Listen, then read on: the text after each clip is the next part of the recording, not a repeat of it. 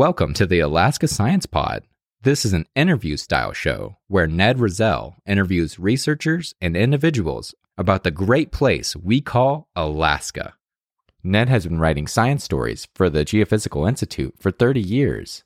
This two-part episode features Vladimir Romanovsky, who is retiring after 30 years of studying permafrost at UAF's Geophysical Institute. He enters emeritus status while seeing changes in Alaska's frozen ground that he never anticipated when scientists spoke of a new ice age in the 1970s.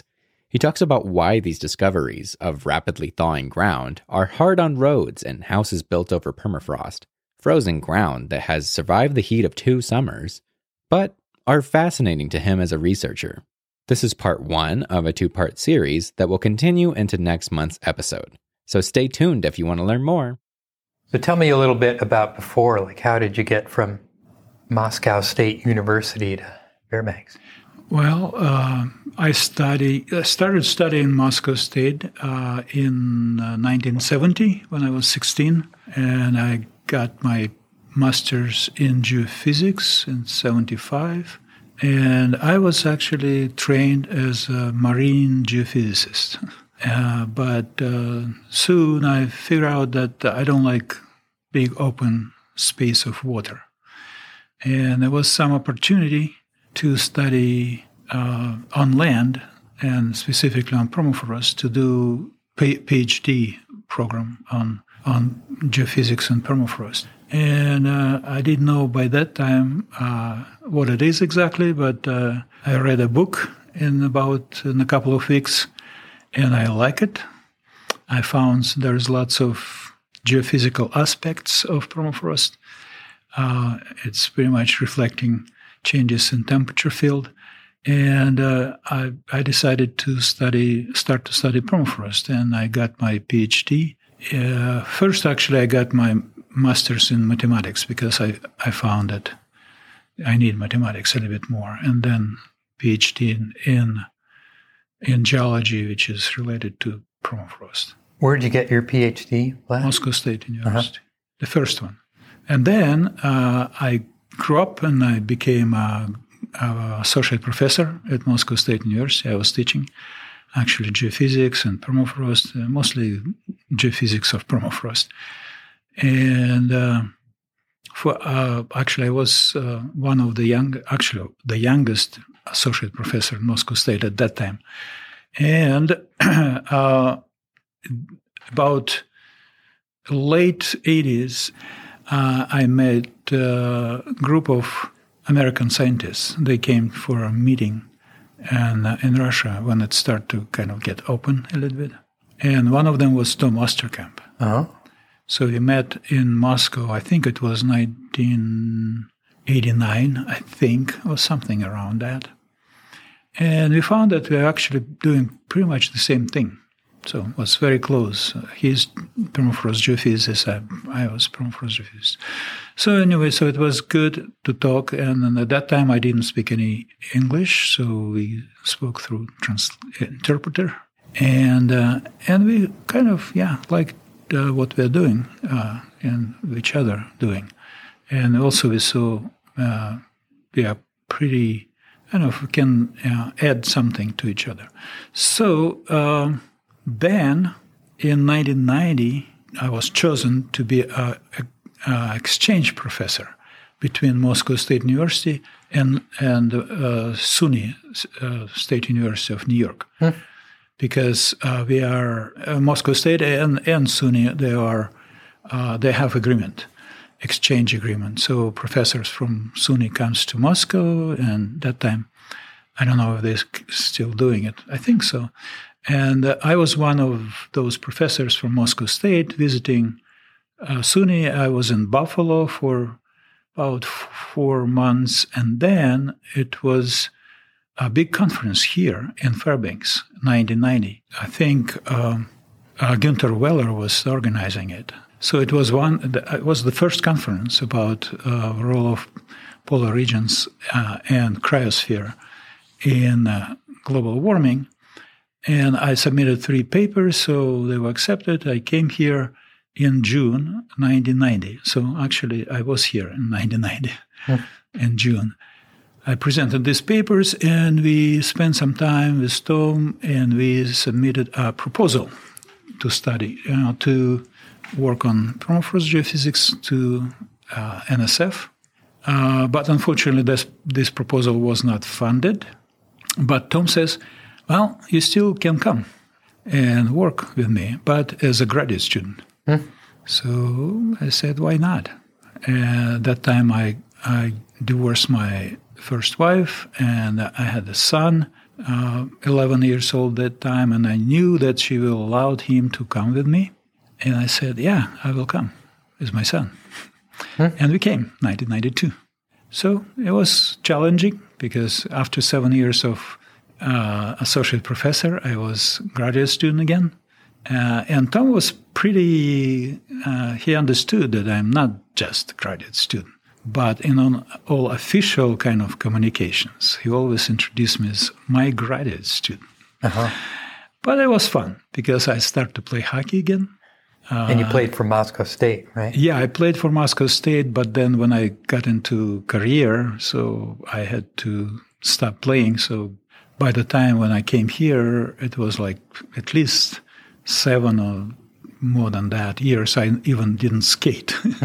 But apparently it didn't go away. So, and it was interesting how I started to skate here as well, because I was very poor. I mean, student. My annual salary at that time was, I think it was about $12,000. Wow. And I was here with my son. So right. I had to feed him and do all kind of. He starts going to school, but it was at one point. I think it was Will Harrison who asked me if I would like to go and skate in a party center, and I said, yeah, why not? So I went there, got some rental skates and skate, and I think. At the same time, I was, Jürgen Kindley. Right. Yeah, Jürgen Kindley was also skating. And he saw me skating and said, oh, you're a good skater. You should come and play with us. Not with us, but with the Westridge team. Because that time, Westridge team was actually a pretty strong team. And they're playing in intramural, and they were a pretty good team. Pretty much all from the Geophysical Institute. And one of them was Max Swiss. Right. And Max says, and I said, well, I would like to play, but I have no gear and I have no money to buy it. And Max said, I have some stuff for you. So he brought me some important things like gloves, helmet, even stick. And Will gave me skates, very good skates. So they kind of put together, and I found some small, protection for my knees and elbows. So it was a cheap one. And I started skating. And I found that, I didn't miss all this, almost 10 years not skating. So I was pretty good and happy.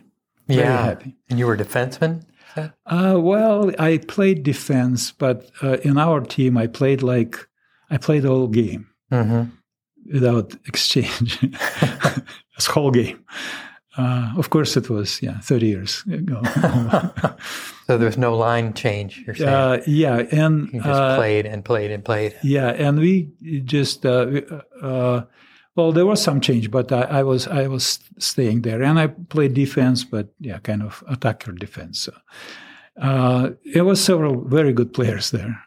One of them was actually I don't remember names already, but he was I think operation at the Geophysical Institute. I don't remember his last name. So a very good player too, very good. So we were kind of interchanging with him, and so it was great. Great time, and I started dating. So I met my wife a year after I came here. I mean, girlfriend first, playing hockey, having girlfriend. I lost these 10 years. It was great. Yeah. Yeah. And so she played hockey also? Huh? Did she also play hockey? No. No, that was another interesting story. Another interesting story, also related to changes in the relationship between Russia and the U.S. Her mother was very active in Sister City program. And Fairbanks is sister city with Yakutsk. Right. And she was, her mom was one of the first who went to Yakutsk, and she convinced Noel to go with her. So that's how Noel got to Yakutsk also. And then they invited her, and she spent 6 months. About the same time I came here. I came here, she came back about the same time. She spent in 92 the most difficult time in Russia, in Yakutsk, 6 months, doing ballet and their academic theater or whatever. I don't remember exactly how they call it. So that's how she learned Russian, actually, just going there. And then next summer, a big group of students came from Yakutsk to this summer academy in art. And about 15 students, high school students mostly, came from Yakutsk, and they lost their interpreter. 2 ladies, they were young ladies, and they couldn't get visas, and they stuck. And all these students came with no interpreters or anything, and they asked my son, by that time he was already fluent in English, it was 1 year, if they will pay for his tuition for this academy, but he will help them with interpretation, translation, and so on, helping them generally. And it was very good for me because I was supposed to go to field work. I don't know what he will be doing here all summer, right, out of school. And that was perfect for me. And I said, yeah, great. Yeah, let's do it. So, and he started to work with those students. And Noelle, because she came from Yakutsk, she also spoke kind of Russian. And she was another interpreter. And that's how we all met together. And that's actually, I met my mother-in-law first before meeting my wife. Interesting. Yeah, future wife. So that was another interesting story. But yeah, after 4 years, I got my second PhD. What was your second PhD in? Well, specifically, it's more on the mathematical kind of side of. But the first one was on using geophysical methods to study permafrost, and the second was more like on application of numerical and analytical solutions to study permafrost. So pretty much still permafrost geophysics, but a little bit different aspects. So Vlad, what's a good definition of permafrost? When I teach my class, I start with definitions, of course, and I say there is no good definition for permafrost. There are several of them, and for some reason they're good, but for some other reason they may be not really good. And the most common definition based on temperature, which is close to me because as a geophysicist, I like that's it's very straightforward definition. It's any earth material which is at or below 0 degrees Celsius for 2 or more consecutive years, that's permafrost. So for geophysics, it's very good, straightforward definition. You measure temperature long enough, and you know exactly if it's permafrost or not. Well, the problem with this definition is that 0 degrees Celsius, not necessarily temperature when everything is frozen. So if you have some solids in say subsea kind of situation, where you can easily in the Arctic Ocean, most of the temperatures are below 0 because water is saline. The freezing of this water is somewhere like -1.6, -1.8, depending on salinity. So it's definitely below 0, but it's not frozen. The same you can say about sediments there. They below 0, by this definition, it says permafrost, but there is no ice. Right. But for most of the reasons why permafrost is so special, it's because there's ice in permafrost. So that's why there is another definition saying not 0 degree, but frozen, the word frozen. Mm-hmm. So if earth material which is frozen for 2 or more years, that's permafrost, which is good in terms of it really reflects the difference between, physical and chemical and mechanical and biological properties, frozen and non-frozen. It's very different states. Mm-hmm. But in this case, the threshold is very kind of not exactly. It will be different for different situations.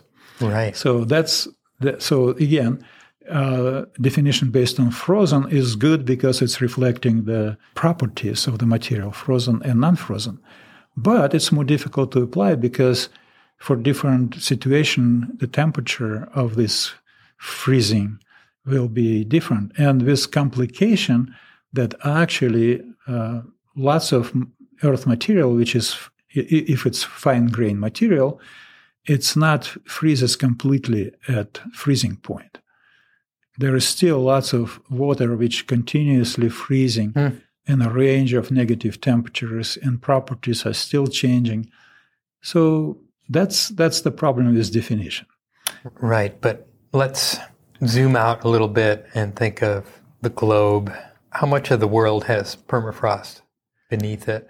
And why is it there? If the world's all over temperatures above freezing on average for a year, why does permafrost exist? Well, average on Earth is, of course, like average temperature in the hospital, yeah?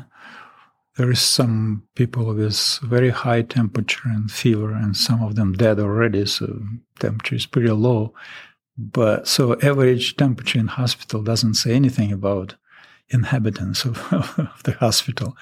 So, of course, temperature in high latitudes and high elevations, it's much colder. And temperature in close to equator, much higher. That's why, and permafrost, of course, by definition and by physical kind of appearance, it is product of cold climate. So the Earth is situated in the right distance from the sun. So part of the Earth actually mean annual temperature below 0 degrees Celsius. Larger part is above. And where it is above, then you shouldn't expect any permafrost there.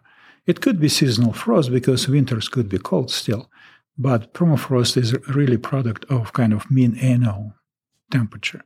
But there is huge regions in high latitudes, both northern and southern, and in high elevations where air temperature, mean annual air temperature below 0 degrees Celsius. And that's where the conditions for permafrost to exist. Of course, it's just a general condition. So it means that if air temperature is +5, there will be no permafrost for sure. But if it's temperature -2, it's not necessarily you have to say, well, it's definitely there will be permafrost. Right. Because of the many other conditions for permafrost to exist. But generally speaking, temperature is the first thing to look, air temperature, first thing to look. So, and because of this distribution of cold on the planet, in the northern hemisphere, it's better estimates how much permafrost is in terms of area. Southern hemisphere is a little bit more difficult because there is huge Antarctic ice sheet, and you don't know exactly what's the temperature. There is not much data below the ice. Yeah. Mm-hmm. And again, this pressure freezing point could be as low as -2, and it's not necessarily, even if it's below 0, it's not necessarily frozen, and so and so and so. So for northern hemisphere, it's about 1/4 of the land area you can find permafrost.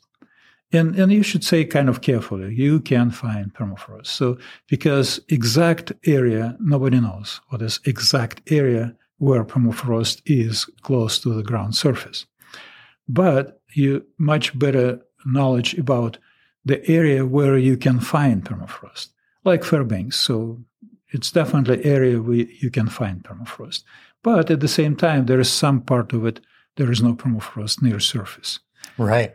So if you include everything, like all this area where you can find permafrost, that will be about 24-25% of the land surface in the northern hemisphere. And most of it in latitudinal, so-called, and high latitudes, but also high elevations like Tibet Plateau and Himalayas and Alps and some other regions with high elevations. Can an expert like you, Vlad, can you look at a landscape and say, I know there's permafrost here, or I know there's not permafrost here, like around Fairbanks, the boreal forest here? Well, I can to say that, but you shouldn't trust me.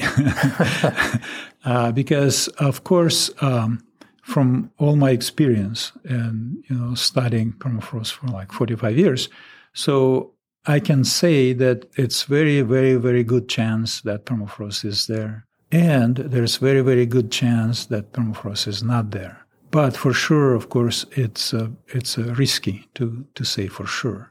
And there is some indications, of course, just starting from vegetation and then topography, position in the topography and relief, what is on the ground surface, and many other things. You can guess very, very good that it should be permafrost here. And it's more difficult to say there permafrost is not here. That's a little bit more difficult. Mm-hmm. Why? Because, especially now, permafrost is warming and thawing, and it could be still there, but say, how deep do you need to have permafrost which will not be important for anything? Because this question, I understand why people ask this question. Well, can I build my house here? Can I build a road here? And so and so.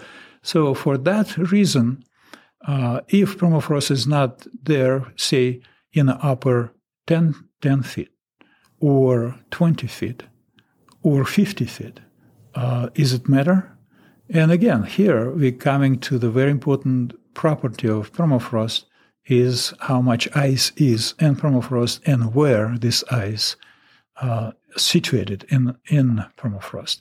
So that's why it's very tricky to say. And it looks like great, big birch trees, forest, dry, nice, sunny, but permafrost could be still about maybe 10 feet from the surface or 15. And especially in Fairbanks area, we know from the permafrost tunnel that all the way down to 30 feet and 50 feet, it could be lots of ice and permafrost. So you will say, yeah, it looks very nice, but a person will put house and don't worry, put some warm heated basement, and sure enough, 15, 20, 30 years living there, he will start to see something which he doesn't want to see. Some changes, some thawing. Right. One thing that always has confused me, Vlad, is you have the earth. Isn't the middle of the earth warm? And where does that warmth stop and permafrost begin? And how does permafrost penetrate so far down? What's the deepest permafrost that you've ever seen? How far deep? In Alaska, it's around Prudhoe Bay. The deepest known permafrost from drilling is about 630 meters. Wow. Okay. And that's the deepest known. Yeah, it's almost 2,000 feet. I don't know. I'm still more comfortable with meters than with feet. The deepest known permafrost in Siberia, it's even deeper. It's about 1,400 meters, 1 kilometer, 400 meters. Wow. Well, the situation is like this. Of course, the inner part of Earth is warm, hot, and heat is coming out of it. But if you have surface of the Earth in some positions like high latitudes, high elevations, which is cold enough, so you have upper part of this crust is frozen. So how deep it's frozen, that's exactly the interplay between how cold is the surface and how warm or how much heat coming from the Earth.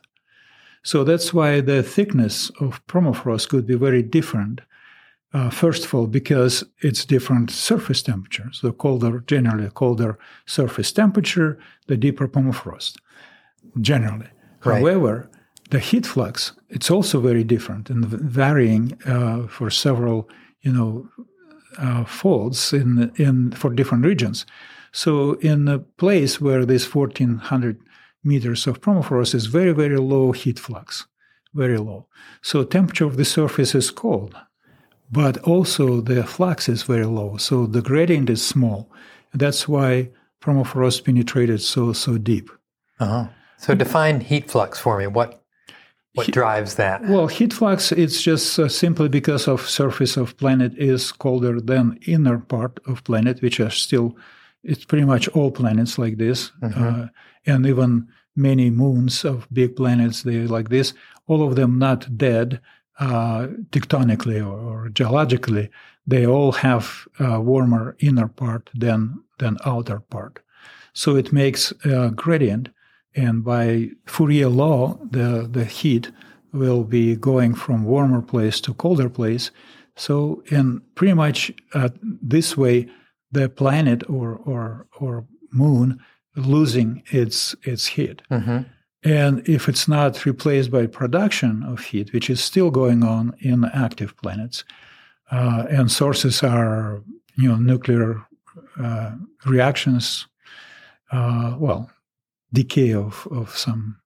It's not like on the sun. It's a little bit different type of reactions, mm-hmm. but still, some big source. Still some gravity movement and all kind of things. They all produced heat inside of the planet. So this heat is replaced the loss of the planet through the surface. And if planet is still alive, there is pretty much equilibrium. How much of this heat was produced inside and how much it lost through the surface of the planet. So in this, if it's in equilibrium, then temperature should be kind of more or less straight line going from colder surface to warmer and warmer and warmer interior. So, and when you put the top below zero, obviously this line, straight line, will cross 0 degrees Celsius some depth. Right. And that will be the depth of permafrost by definition. Yeah, so this place in Siberia has frozen ground 1,400 meters thick. Yeah. Is that like a relic of hundreds, thousands of years of cold seasons? It is. When you say relic, you have to really be, kind of understanding well time scale. So, but it is relic of previous colder periods. However, with this kind of thickness of the permafrost, the lower boundary doesn't change too much with, say, glacial and interglacial periods. It may. Tom actually did some work with his colleagues here and published paper saying how much of, say, in Prudhoe Bay, how much of the lower boundary is moving up and down when Earth going from one, say, glacial period to interglacial period and back to glacial period and so. And he found it could be just a few tenths of meters out of this 600. So that's, pretty stable. Yeah, it's kind of, when it's thick, it reflects the long-term changes. Like the cooling, which started sometimes like for Northern Hemisphere, like 7 million years ago or something like this. And that reflects that one. If permafrost is shallow, like 50 meters or 20 meters, of course, much shorter period of climate fluctuations will impact this permafrost, and it may completely disappear during the warmer period of time, like now. But it will come back if new ice age will start. So you always have to kind of think about the time scale you're talking about. And for different, and that's why even age of permafrost, it could be very different. So some permafrost is millions of years old. In Siberia, there is some indication about 1.8 million years old permafrost.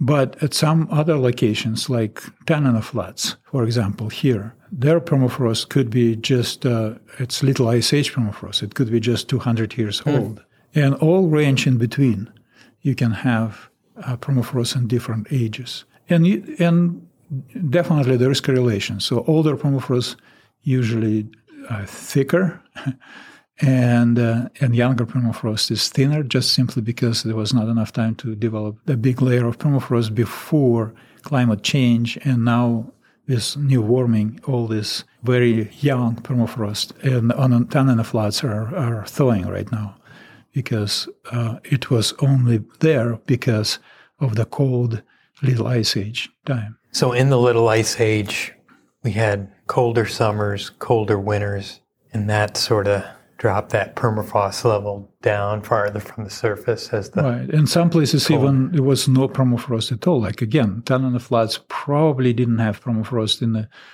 Holocene optimum, and only after cooling started. Of course, there were some geological processes also going on, the disintegration of big ice bodies in the Alaska range. There was lots of flooding, all kind of things like this. But say before Little Ice Age, there were maybe no permafrost in many locations there. Not everywhere, but in many locations. And only during the Little Ice Age, because of cooling of the surface, permafrost start to develop.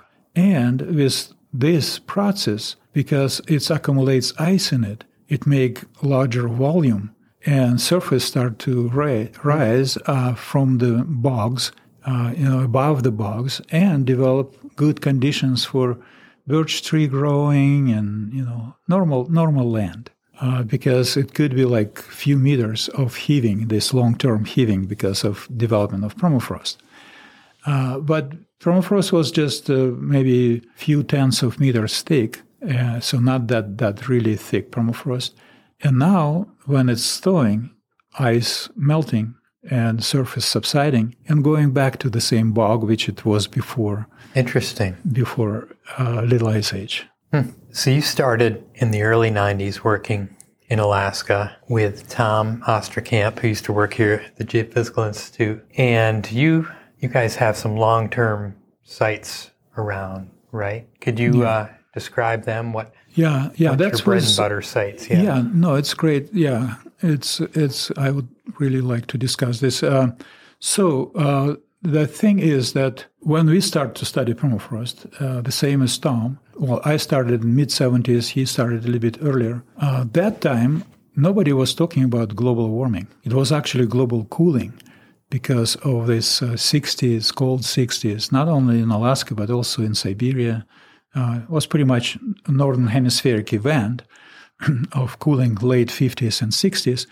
And all media was talking about, new ice age is coming, so and so.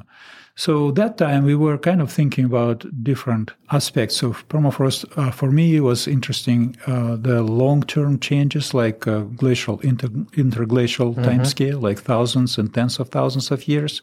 The same for Tom, but he was also interested in some processes, freezing and thawing and so. But then when it started to get clear that there is some signal, there is some warming, pretty much after, in Alaska, it happened actually suddenly in the middle of 70s when there was change in circulation or whatever, how climatologists explaining it, but there was some step kind of increase in temperature, and it started to get much warmer. And that's where people start to say, well, maybe it's related to greenhouse concentration, which was increasing and increasing. Maybe some other reasons, but definitely something is going on with climate. It's getting warmer. And, of course, people who were studying permafrost start to look at it. And Tom was one of the first people who really kind of understood that Alaska is a great area to address this question. And that's how he kind of conceived and actually implemented this idea that let's put these boreholes now when warming is just starting, or maybe even not starting yet. And we'll do it specifically to measure temperature in upper, say, 100 meters, around 100 meters. and see how this temperature will change, because that will be the best indication of climate change. So that was a great idea, great implementation.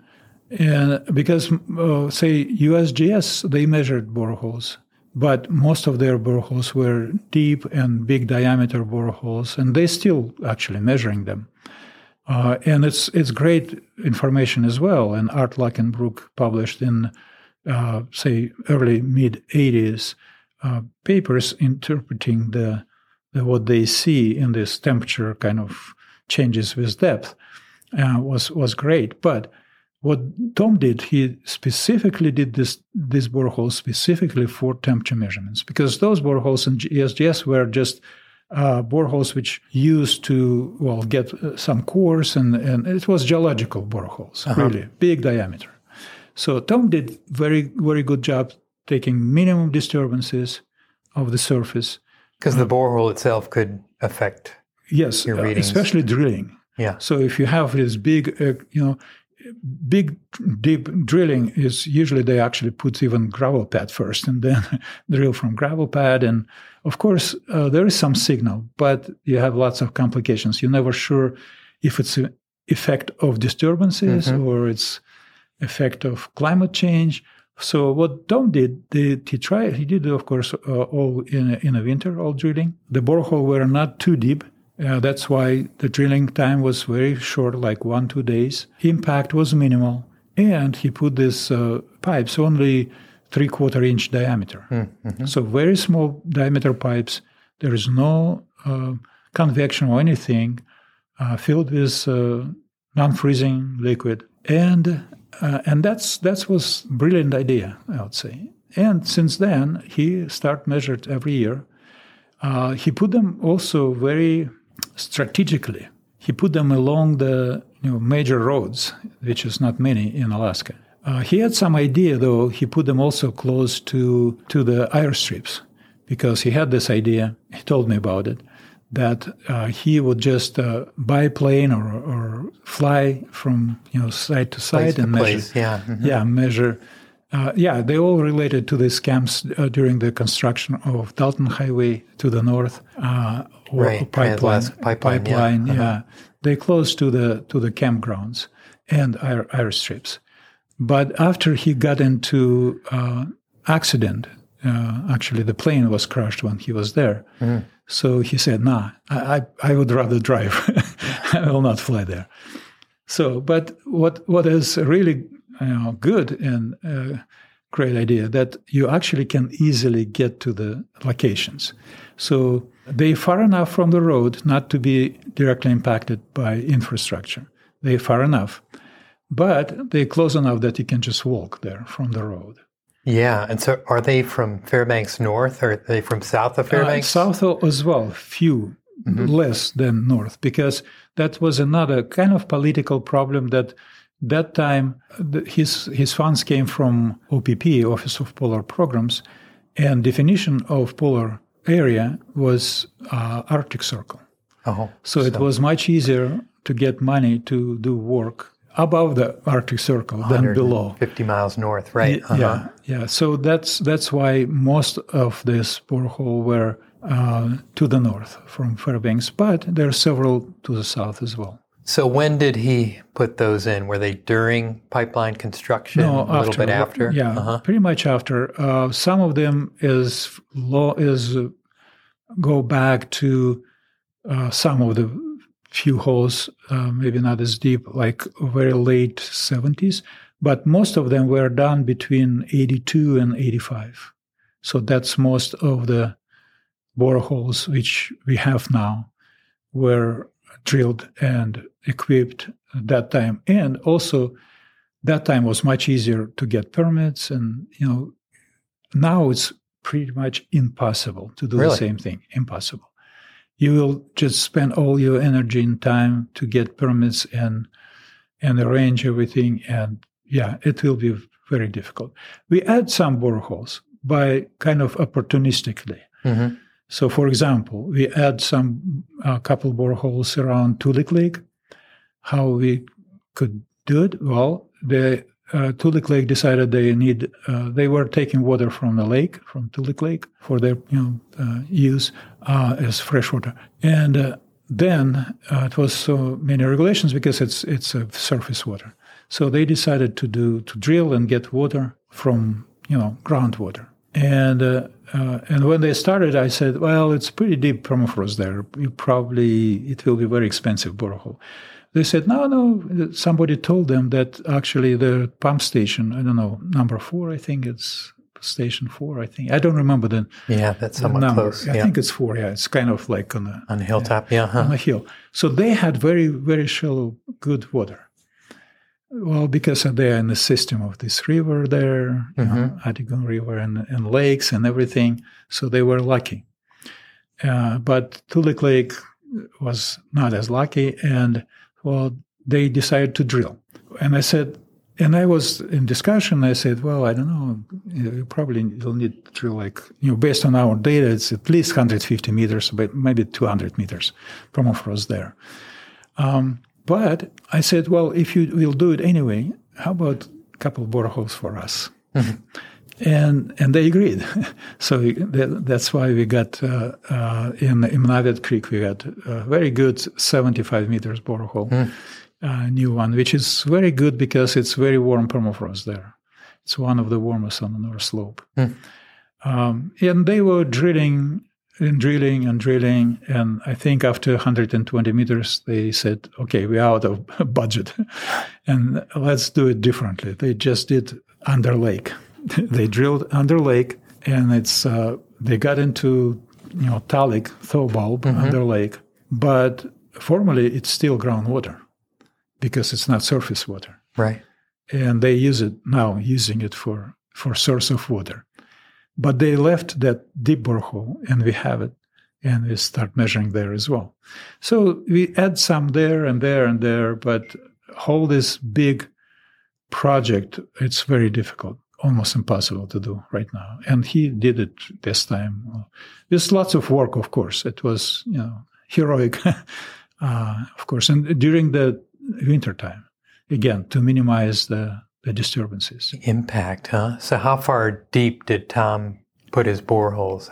That network? The depth. Yeah. Depth of borehole somewhere from 55, maybe the shallowest one, and 75, the deepest one. Feet or meters? Meters. Wow. I'm talking meters. Yeah. So it's pretty deep. It's deep enough to address all, well, not all. Of course, deeper will be better. But, they deep enough. To see the whole history and how the temperature changed since then, it's the best indicator of climate change, I believe. Because what happening in, you may say, well, just measure air temperature, right? And you'll see what's going on. So air temperature, because of all these processes, atmospheric processes and climatic processes and all kind of thing, it's very noisy. There's lots of variations, very different length, short term, longer term, decadal, all kind of things. And all this noise make the signal, which is not that huge compared to noise, very difficult to get. Of course, mean annual temperature, you still get a good indicator. So permafrost down to, say, 20 meters, it's natural low pass filter. It's naturally because it's just physical law, physical processes such that all this short period of fluctuations, they disappear much faster in the upper part of soil and maybe ground. So down to 20 meters, all these shorter time scale variations, they're all gone. And only long-term signal is continued to get into it. So that's why it is very easy to see in our graph now, which are already 40 years long, and some of them even longer, to see what is the trend. And just example, I don't know if you remember that in 2000s, like 2005, after 2005, maybe 2007, climatologists, they start to talk about hiatus of global warming. So, the temperature is not increasing, no. Well, we saw it on this data somewhere in like 2002, 2003, we already saw that increase in this temperature kind of paused. And it was kind of shelf on the North Slope at 20-meter depth temperature. So we already knew, like 5 years before climatologists started to talk about it, we already knew that there is some pause in warming on the North Slope, of course. And then somewhere in late 2000s, it's resumed, and it started to go back, and it was the same kind of rate. And again, 5 years later, climatologist says, there's no hiatus, it's gone, everything is good. So we actually could see things sooner than climatologists. How is that possible? Well, because we see the filtered system, and they see all this noise. And with this noise, you have to have longer record to be sure that it is trend, not just noise. The permafrost gives a cleaner signal. Cleaner signal, yeah. Yeah. So again, it's great geophysical kind of thing. Filtering of signals, it's great thing.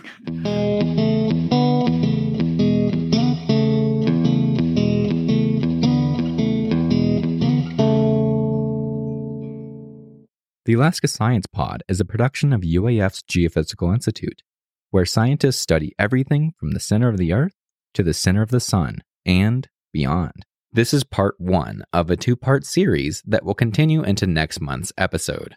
So stay tuned if you want to learn more. If you enjoyed listening to this interview, stay tuned for the next episode that releases every first Tuesday of the month. Or, if you want to read some of Ned's articles, go to the Alaska Science Forum at gi.alaska.edu/Alaska Science Forum.